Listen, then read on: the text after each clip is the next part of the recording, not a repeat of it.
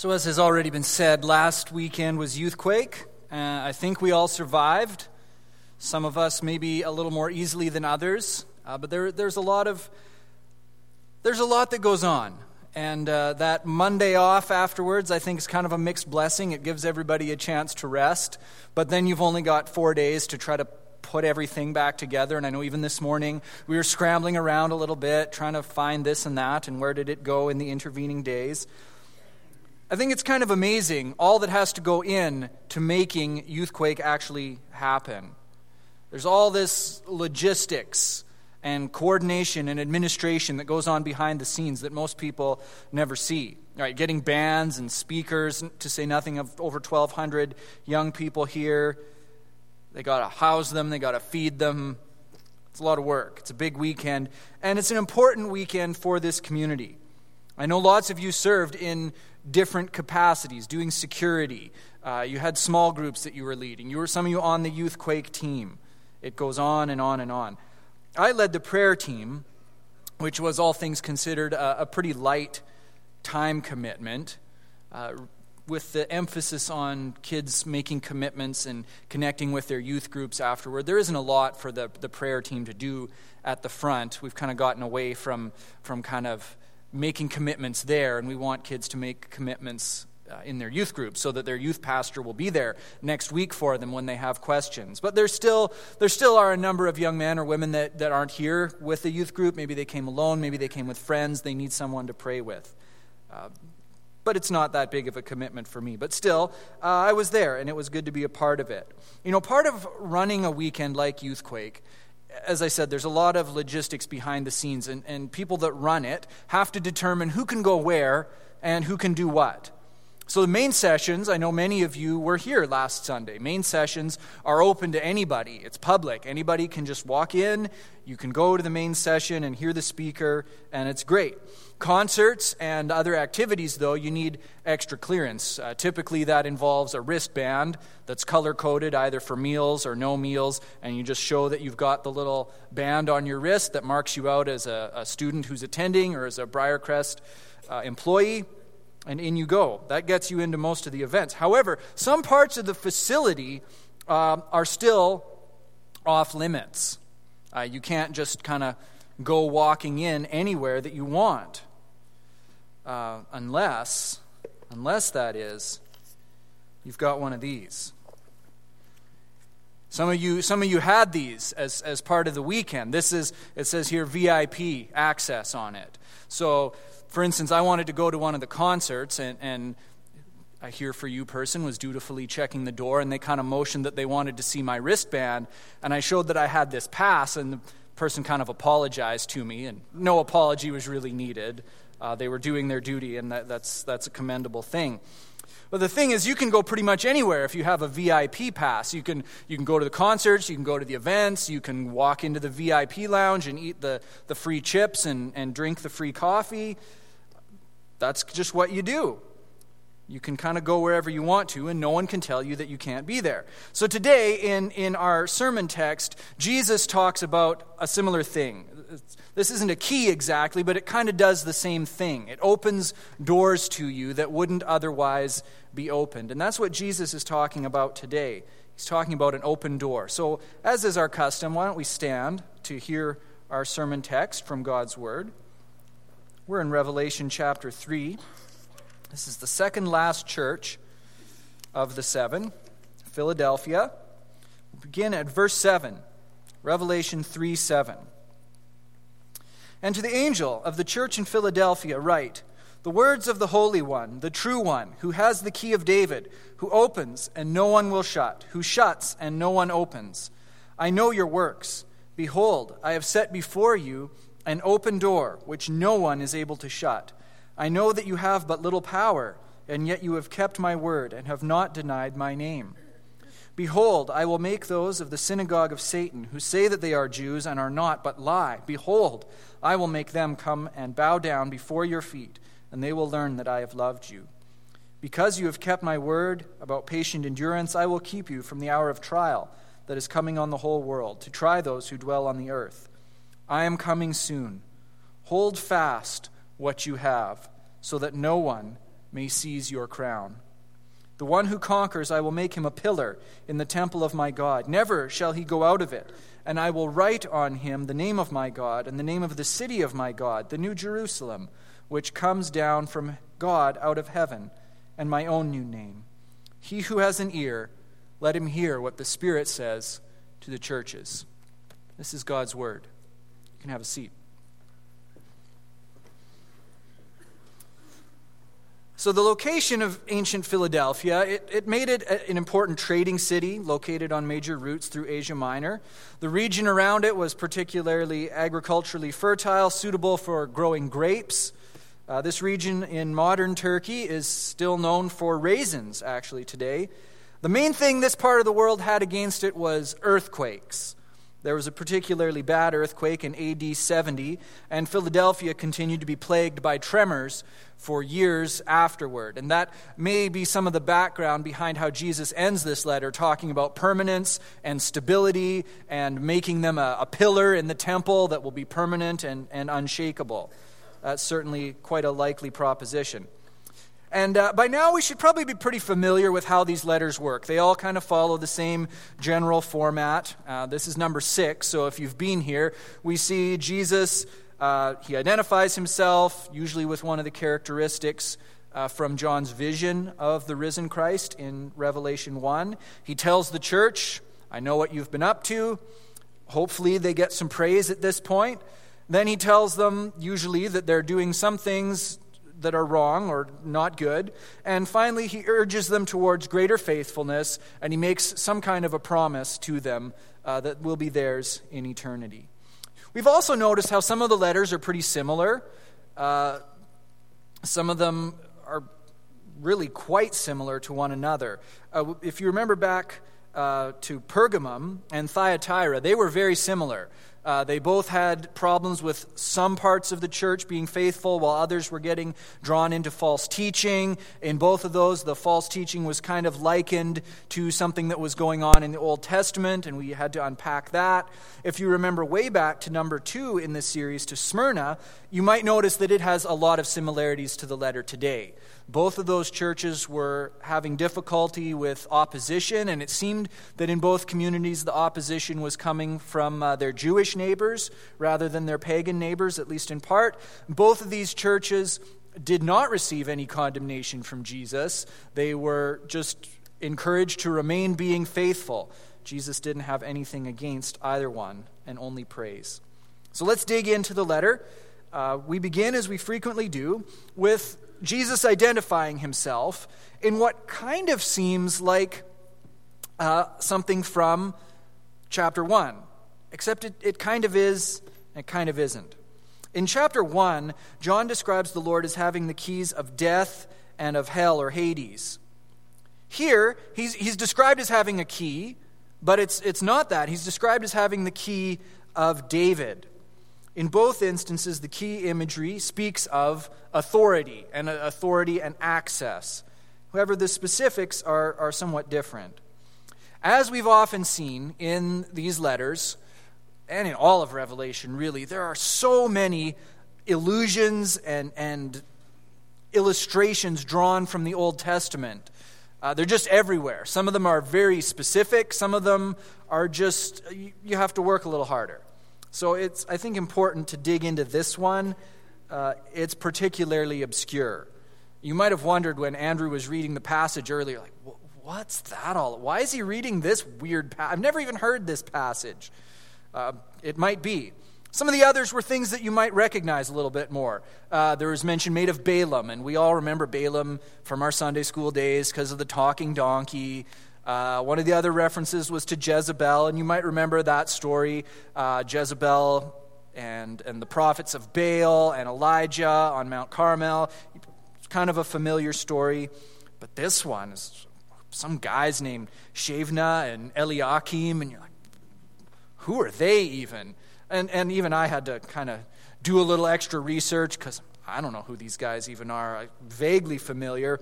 Just for some context, these two guys were important palace officials in the time of King Hezekiah.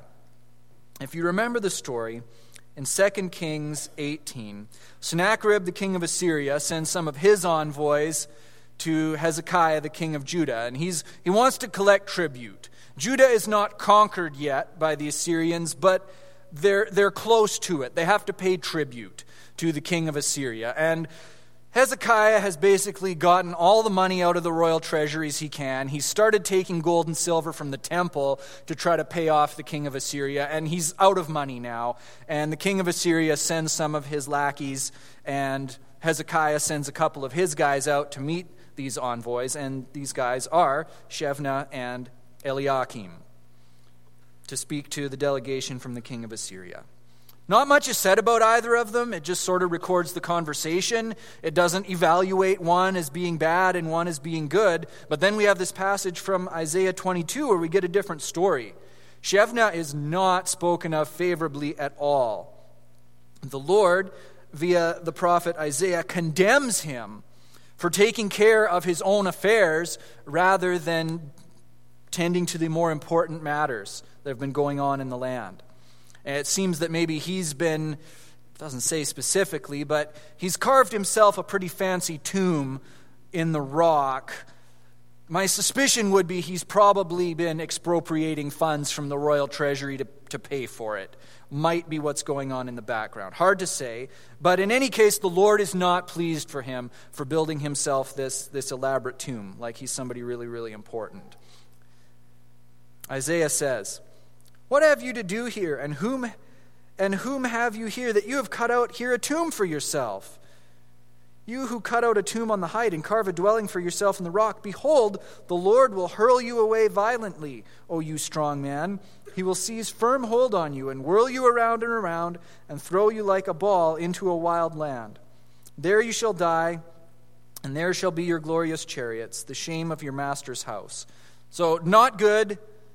He's evaluated negatively. The consequences are coming. He's going to be going.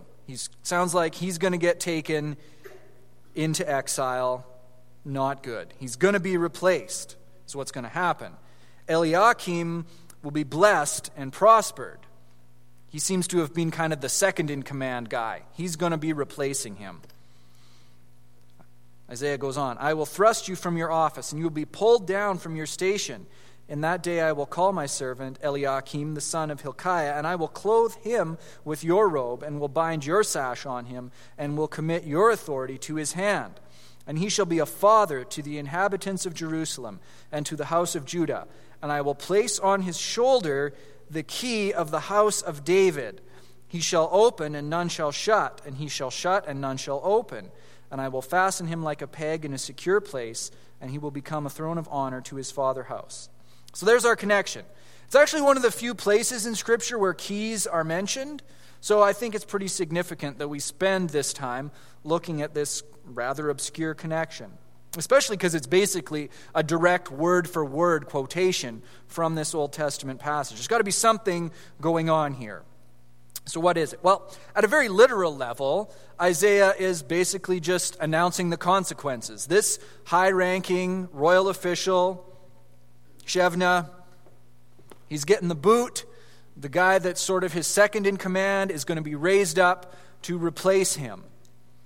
And it seems that part of this being over the royal palace, being the head administrator, there probably would have been some sort of literal keys that he would have been granted in order to do his job. Part of being the administrator of the palace was similar to what goes on here at Youthquake. You have to determine who's allowed to come in and who isn't. You grant access. And the thing about the key being on the shoulder, well, keys were not little things that you kept on a ring. Back then, they were great big things that you'd sling over your shoulder, maybe like we'd sling a gun or a guitar. Like they're great big things you'd carry in that way. So the key would give him authority to grant or deny access to people. It was authority to access the king, was what it basically amounted to. Oh, so fair enough. Literal, what's going on? But look at the language. It's kind of over the top as to just, hey, here's a civil servant, gets fired because he was doing a bad job, new guy going to replace him. But the language is it's huge. Even something as mundane sounding as servant in the book of Isaiah. Servant isn't just guy who does work. Servant comes to be a messianic term for the Lord's anointed, the one who's going to do his will and rule even. And the language of fatherhood and authority resting on the shoulder. If that sounds vaguely familiar, well, yeah, it kind of sounds like the prophecies of the Messiah in Isaiah chapter 9 that we read every Christmas, right? The government will be upon his shoulder. And the house of David, I mean, yeah, literally in the passage it probably refers to the actual house, like the palace where David lived. But as Isaiah progresses on, the house of David comes to me not the physical structure, but the family line, the dynasty, the lineage of King David. So this isn't just talking about literal authority over a physical building. It's talking about something much bigger, much grander, moving on throughout history. It doesn't just mean the structure, but the family line of King David, from whom David's true successor one day is going to come.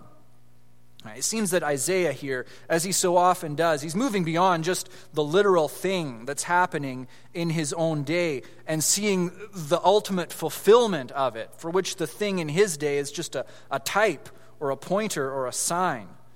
Right? Moving beyond what's happening in his day to what is going to happen on that day, as Scripture likes to put it. Someday the true heir to David's house will come. Someday, the true wielder of authority over David's house will come. And then, here in Revelation, it seems that John is connecting the dots. Here he is. It's Jesus. The kingship and kingdom language is here. It's just undeniable. He's the one that has authority to grant access or to deny it. Not just to an earthly palace, but to the very presence of God himself and the people of God. And that's Jesus who can do that. This will be important as we continue to examine the letter. So we've looked at that kind of obscure Old Testament imagery a bit. So let's take a look at the related but somewhat distinct language in the second verse of this letter. The stuff about the open door in the next verse. So we see the similarities. Jesus has the key of David with which he can open and nobody can shut. He can shut and nobody can open. The church has before them an open door, which it says no one can shut. Now there are a few other places in Scripture where the language of an open door is used. Acts 14:27, 1 Corinthians 16:9, 2 Corinthians 2:12, Colossians 4:3. All of these passages describe a unique opportunity for God's people where the Holy Spirit grants them a particularly fruitful season of ministry or mission or evangelism. So we probably should ask, well, is that what's going on here? Possibly, but it seems it's not exactly just a one-to-one connection. Most of those passages are from Paul's letters. We probably should also look at what John has to say about a door. And I think John 10 is kind of instructive in this. In John 10, Jesus describes himself as the gate, or very literally as the door for the sheep, so that they can enter the sheepfold. He even mentions there in verse 16 that he has other sheep that are someday going to come and join the sheepfold, and he will be the door for them to come in. Of course, referring to the Gentiles. So this passage in Revelation, it seems to be a fulfillment or an affirmation of that Jesus said he was going to do in John's Gospel. Jesus has the keys of access, and so he opens the door into God's kingdom for all people. Not just Jewish people because of their ethnic ancestry, but for all, pagans and Gentiles and Jews, all alike. The door into the kingdom is not tradition, it's not the law, it's not all the things like that. It's Jesus himself and his saving work that opens the door to come into the kingdom. So, of course, the door is an ideal picture of God's kingdom mission in the world, though. God's people granted access through the door that is Jesus into his kingdom, but then also God's people going out on mission to bring more people in through the door that is Jesus, into his kingdom, into the people of God. Bringing new people in, Gentiles and pagans and all kinds of people that no one would have ever initially imagined could be part of God's kingdom, now can be. The new kingdom isn't centered around tradition or the law or ethnic ancestry. It's centered around Jesus, and the access into it is Jesus. Now, this might seem pretty straightforward, but it's crucial for the rest of the letter. It's crucial for us, too. Missions or evangelism, it's not an end in itself. Let's remember, when we do missions or when we do evangelism, we're not trying to convert people just to a set of propositions or doctrines or to an idea, as important as doctrines are. We're drawing them in through the open door that is Jesus into the redeemed community of the people of God that's centered around the person of Jesus Christ. By this point in our series, as I said, the pattern should be pretty familiar. Jesus begins his main body of his address to his church like every other one. I know. So what does Jesus know about this congregation? He knows two things. He knows, first of all, that they have not very much strength. And he also knows that they're doing well in spite of that. They've stood firm in their faith. They've kept his word. They've not denied his name. This sort of reversal pattern should be pretty familiar to us by now. The same thing happened in the church in Smyrna. They were, the Bible tells us, poor. But Jesus says, well, actually, you're rich. We looked at Sardis last time, right? You have a big name, but being alive, but actually, you're dead. Next week with Laodicea, we're going to see it's the reverse of Smyrna. Smyrna they were poor, but Jesus says they were rich. Laodicea, they think they're rich, but Jesus says they're poor. And here, it's the same kind of reversal. You think you're weak, you feel weak, but actually, you're standing strong. What counts in God's kingdom is actually and often the reverse of what we think counts in the world. Standing firm usually happens in the context of opposition, and that's the case here. Interestingly enough, though, in some of the other communities that these letters were written to, the opposition seemed to come primarily from the Roman world and the pagan world, either emperor worship or the pagan mystery religions that were exerting influence on these people. Here, it seems different. It seems that it comes from the Jewish people who don't accept Jesus. And this is challenging language. In our time and place, we can read a phrase like, they're the synagogue of Satan, and we got all kinds of alarms going off, right? We're seeing KKK hoods and Hitler salutes, possibly, right? Because anti-Semitism has been such a thing. And let me say, anti-Semitism is evil and to be avoided. It is not good at all and should be opposed. Of all the other religions, the Jews are the most closely related to us because it's from the Jewish faith that Christianity grew. Of course, it was that close relation that seemed to be such a problem in some of these communities initially. Basically, all of the first Christians were Jewish. Jesus was Jewish. John, who wrote this, was Jewish. St. Paul was Jewish. These early believers saw Jesus as their promised and long-awaited Messiah and the fulfillment of Israel's hopes. Problem was, not everybody saw it that way. There were plenty, you don't have to look very far. It was the Jewish people, after all, that put Jesus to death. In the book of Acts, unfortunately, some of the Jewish temple officials and other leaders of Israel who get in on persecuting the Christians long before the Romans ever get around to it. It seemed that for some of the Jewish leaders, they just couldn't handle the thought that Jesus was the Messiah. And they weren't prepared to accept that this was the way their religion was to go. They saw the Christians, the followers of Jesus, as a dangerous and heretical sect that needed stamping out. So initially, while Christianity was sort of viewed as a sect or a denomination within Judaism, before long there came to be a parting of ways. The Jewish people were clear that the Jesus followers were not part of their religion. And the Christians, I think with sorrow, if the Apostle Paul is any example, had to admit the majority of the Jewish people were not going to be part of their faith community because they wouldn't accept Jesus' claims that he was the Messiah. So as Christianity began reaching out to more and more Gentiles, that divide, unfortunately, only widened, and sometimes hostilities brewed, even serious ones. Now, unlike what was to happen later in Europe or even American society, in many of these communities, it was not the Jewish population that was the persecuted minority. It was the Christian population that was the persecuted minority. So that seems to be what's going on in the background of this. But against all this, Jesus, through the Apostle John, assures these struggling Christians they're not on the wrong track. The Jewish people might center their beliefs and hopes around their traditions and their law and their temple, but those aren't what defines God's people in the new age that's dawning. Those things are not the keys that bring you into the presence of God and into his kingdom. It's Jesus.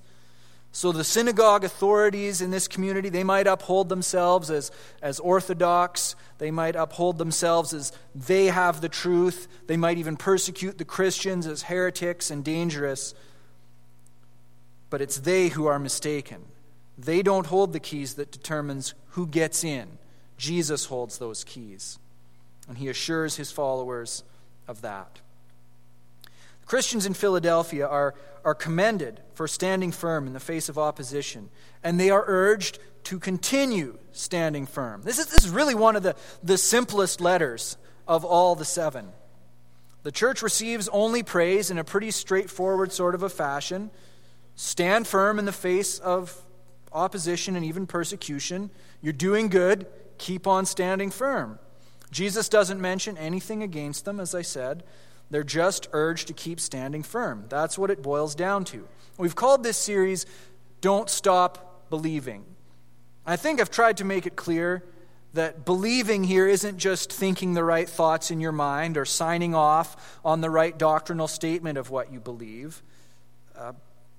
Believing means more than that. It means trusting. It means remaining faithful. Or to put it another way, believing means living like you actually believe. Right? It's not enough just to think the thoughts in your head. If you really believe them, they will influence the way you act. And so Jesus says to this church that's feeling pressure, don't stop believing, don't stop trusting, hold on. Find your identity in me. He has only praise for this church, but he makes it clear that they need to continue holding fast and standing firm. They haven't arrived yet. Just because Jesus doesn't have anything negative to say about them now doesn't mean that they're out of danger and in the clear and already home. Right? Even a faithful church can turn aside from that. Even a faithful church can slide into apostasy, compromise, disobedience. There's a certain permanence and steadfastness in the language Jesus uses here. The one who endures, the one who keeps standing firm, the one who holds fast, will in the end have the reward of being made a pillar in the temple of God. Of course, it's a picture or an illustration. I don't think he actually means that when you get to be with Jesus in eternity, that your eternal lot will be to turn into a temple pillar. But it's a picture. What do we know about pillars? It's not that difficult of a picture, actually. Pillars are strong. Pillars are strong because they have to be. They hold things up. Look around here. There's a whole bunch of pillars. They're holding up the roof so that it doesn't fall in on us. I think anybody that's ever done home renovations, you kind of understand this, right? What is it that you don't ever want to knock out of your home? A load-bearing wall. You need to leave that load-bearing wall alone, or you have to make some significant modifications because something has to hold up the roof. You can't just knock that out or bad things are going to happen. Whatever's holding up the roof has to be there, it has to stay there, it has to be permanent. You can't just remove it. And I think that's what Jesus is saying here. He's going to make them something that's permanent and stable and strong and that will remain. If you stand firm under pressure now for a little while, Jesus says, I will establish you and make you strong permanently, supremely, eternally. And that's a beautiful thing. In the time that remains to us, I just want us to look again at the image of the open door in light of the exhortation to stand firm and hold fast. First of all, I'd just like to take a moment to address what can happen when holding fast or standing firm goes bad, because I think it can. There's a very real danger that holding fast or standing firm can turn very fearful, very inward focused, can become bitter. People that develop this mindset are not so much holding fast to what they have in Jesus as they are holding on to the way things are, or even worse, the way things were, the way things used to be. And among people who develop this mindset, there can be a lot of suspicion against others who might do things a bit differently. We see this in some churches that draw the boundaries in tighter and tighter and tighter and get more suspicious about anybody outside, that, they're not real Christians, only we are. And it keeps shrinking inwardly. And they exclude faithful brothers and sisters who may differ from them in only slight secondary issues, or even they just might use different language for what is basically the same thing. We see it in churches who stubbornly keep doing things the way they've always done them, and they get bitter as maybe their churches shrink some. We see it in churches who are honestly quite doctrinally upright, but have become fearful and inward focused and aren't really doing anything for God's mission in the world, either in their own neighborhoods or further afield. They're just trying to protect what they have, often out of fear that it might be taken away. Remember when we looked at the first church, Ephesus, and we talked about how going back to doing the first works, it isn't just an exhortation to go back to doing things the way you used to do them. It's not go back to the good old days, go back to doing things in an old-fashioned manner. It's go back to doing the things that really matter, going back to doing the things where you love God and love others. Our call is not to hold on to methods. Our call is not to never change. Our call is to hold on to Jesus. Perhaps the image of the open door can be helpful here. What does the text tell us about the open door? Where is the open door located? It says the open door is before you or in front of you, depending on what translation you have. It's in front of you. That's significant. Right? It's not something that you go back through, go backwards. The open door is in front of you. You go forward. You keep going forward. You keep making progress. You go through it because it's ahead of you. Let's just remember what we talked about at the beginning. In Acts and in the letters of the Apostle Paul, the open door image seems to refer to an opportunity for effective ministry. Here, the language surrounding the key of David seems to indicate that the open door is access that Jesus grants into his kingdom and into his people. But these aren't mutually exclusive. Jesus holds us the keys that grant us free access into his kingdom and the redeemed community he's creating. So given that reality, that we've been given free and open access into his kingdom, what should our response be? The only response I can think of that makes any sense is if we've been given this access through the open door, we should hold that door open for others so that they can come in too. Right? The only proper response is to live in touch with the Spirit and where he's working and what he's doing. We see where he's at work and we go there and we hold that door open so that other people can come in and experience the transformed life of God's kingdom people.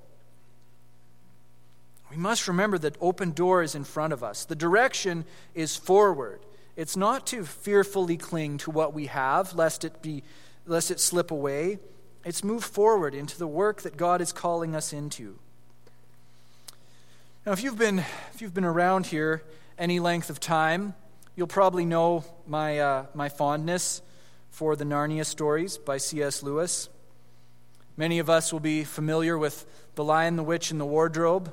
Many of us might think that we are indeed trapped in Narnia, where it will be winter for 100 years. Right? But you know the story. Some children from our world, they find this doorway in a wardrobe that takes them to this world called Narnia one day while they're playing hide and seek. And that's just the beginning of the comings and goings between Narnia and our world, and there's more stories. Later on, some other children set out on a similar adventure.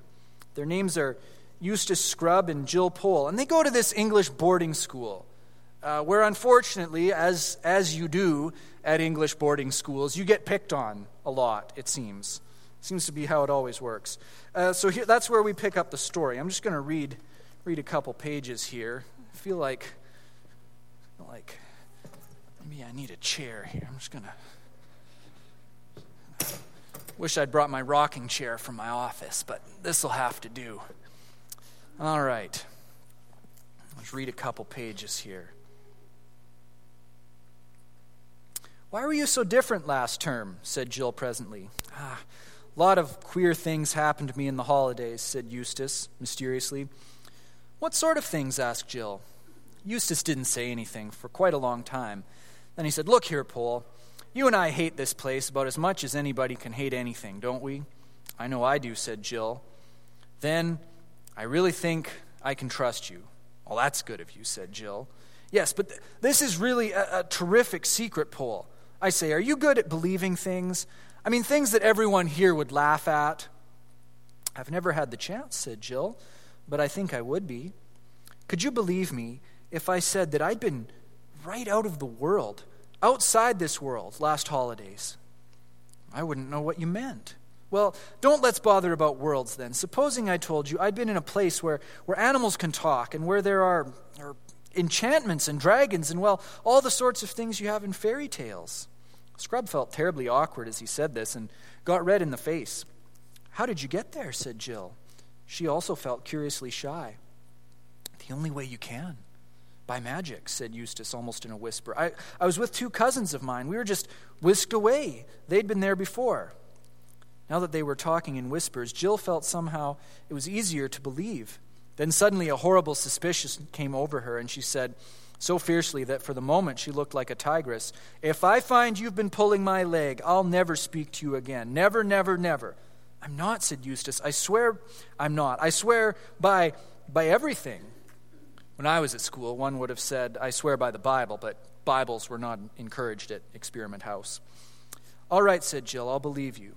And tell nobody? What do you take me for?" They were very excited as they said this, but when they had said it and Jill looked around and saw the dull autumn sky and heard the drip off the leaves and thought of all the hopelessness of Experiment House, it was a 13-week term, and there were still 11 weeks to come. She said, "But after all, what's the good? We're not there, we're here, and we jolly well can't get there. Or can we?" "That's what I've been wondering," said Eustace. "When we came back from that place, someone said that the two Pevensey kids, that's my two cousins, could never go there again. It was their third time, you see. I suppose they've had their share, but he never said I couldn't. Surely he would have said so, unless he meant I was to get back. And I can't help wondering, can we? Could we? Do you mean do something to make it happen?" Eustace nodded. "You mean we might draw a circle on the ground and write things in queer letters in it and stand inside it and recite charms and spells?" "Well," said Eustace after he'd thought about it for a bit, "I believe that was the sort of thing I was thinking of, though I never did it. But now that it comes to the point, I have an idea that all those circles and things are just rather rot. I don't think he'd like them. It would look as if we thought we could make him do things. But really, we can only ask him. Who is this person you keep talking about?" "They call him Aslan in that place," said Eustace. "What a curious name." "Not half so curious as himself," said Eustace solemnly. "But let's get on. It can't do any harm just asking. Let's stand side by side like this, and we'll hold out our arms in front of us with the palms down, like they did in Ramandou's island." "Whose island?" "I'll tell you about that another time. And he might like us to face the east. Let's see, which way is the east?" "I don't know," said Jill. "It's an extraordinary thing about girls. They never know the points of the compass," said Eustace. "You don't know either," said Jill indignantly. "Yes, I do. If only you didn't keep on interrupting. I've got it now. That's the east facing up into the Laurels. Now will you say the words after me?" "What words?" asked Jill. "The words I'm going to say, of course," answered Eustace. "Now," and he began, "Aslan, Aslan, Aslan." "Aslan, Aslan, Aslan," repeated Jill. "Please let us go into." At that moment, a voice from the other side of the gym was heard shouting out, "Pole? Yeah, I know where she is. She's blubbing behind the gym. Shall I fetch her out?" Jill and Eustace gave one glance at each other, dived under the laurels, and began scrambling up the steep earthy slope of the shrubbery at a speed which did them great credit. Owing to the curious methods of teaching at Experiment House, one did not learn much French or maths or Latin or things of that sort, but one did learn a lot about getting away quickly and quietly when they were looking for you. After about a minute's scramble, they stopped to listen, and they knew by the noises they heard that they were being followed. "If only the door was open again," said Scrub as they went on, and Jill nodded. For at the top of the shrubbery was a high stone wall, and in that wall a door by which one could get out onto the open moor. This door was nearly always locked, but there had been times when people had found it open, or perhaps there had been only one time. But you may imagine how the memory of even one time kept people hoping and trying the door. For if it should happen to be unlocked, it would be a splendid way of getting outside the school grounds without being seen. And if you know the rest of the story, they find that the door is open, and they go through it, not out just outside of their school grounds, onto the fields outside the school. They leave this world that we know, the world where they have bullies and they're at this boarding school. And they get into Aslan's country. They get into Narnia. They find the door that's normally locked, strangely open to them, and they step through it into this whole new world. But there's something interesting. In their situation, they're getting picked on by bullies, and they were unhappy, and things were not going so well for them. But they don't just go through the door into a place of ease and comfort and leisure. They go through it into this world where they're given a mission to do, a dangerous mission. Right? There's a prince that needs rescuing. There's dragons that need slaying. The world that they get called into is a more dangerous world than the one that they get called out of. They think they have it so bad here, and yet they're called on this adventure is probably way more dangerous, but it's also a lot more exciting. It's thrilling. The point of reading this story is that the privilege of being called through this open door, it might get you away from some of the things that you're struggling with. But the open door is a call into fellowship with Jesus and his kingdom. It's not a call to leisure and ease. It's a call to action. The call to hold fast is not a call to wring our hands and mope about the state of the world. It's a call to action too. The call of the open door is a call to what are we going to do for Jesus and his kingdom. He's calling us through. What waits on the other side? What doors are open to us? And where do they lead? Let's pray. Lord, thank you for this call that you have put before us. The call to hold fast and the call of the open door that's ahead of us. Thank you for the door that you have opened into your presence, into your kingdom, into the new people that you're creating around Jesus. This kingdom is all about Jesus. He's the one who forms it. He's the one that it's centered around. He's the door that is our access. Lord, we praise you for that. We praise you that door is open to us because of what Jesus has done, because of his sacrifice, because of his conquering, powerful resurrection. And we pray that whatever you've put before us, that we would hear your call to open that door to others, to show them the door that is Jesus, the door that is open into the kingdom that you're creating. And in those occasions where we feel that we face difficulty, pressures, persecution even, that we would hear your call to stand firm. Again, not in a way that is fearful or bitter or inward focused, but in a way that hears the call to adventure, to your mission, to what you're doing in the world. May we take seriously the open door, take seriously your call to hold fast, and take seriously your promise that if we hold fast now, you will establish us strong in eternity. In Jesus' name, amen.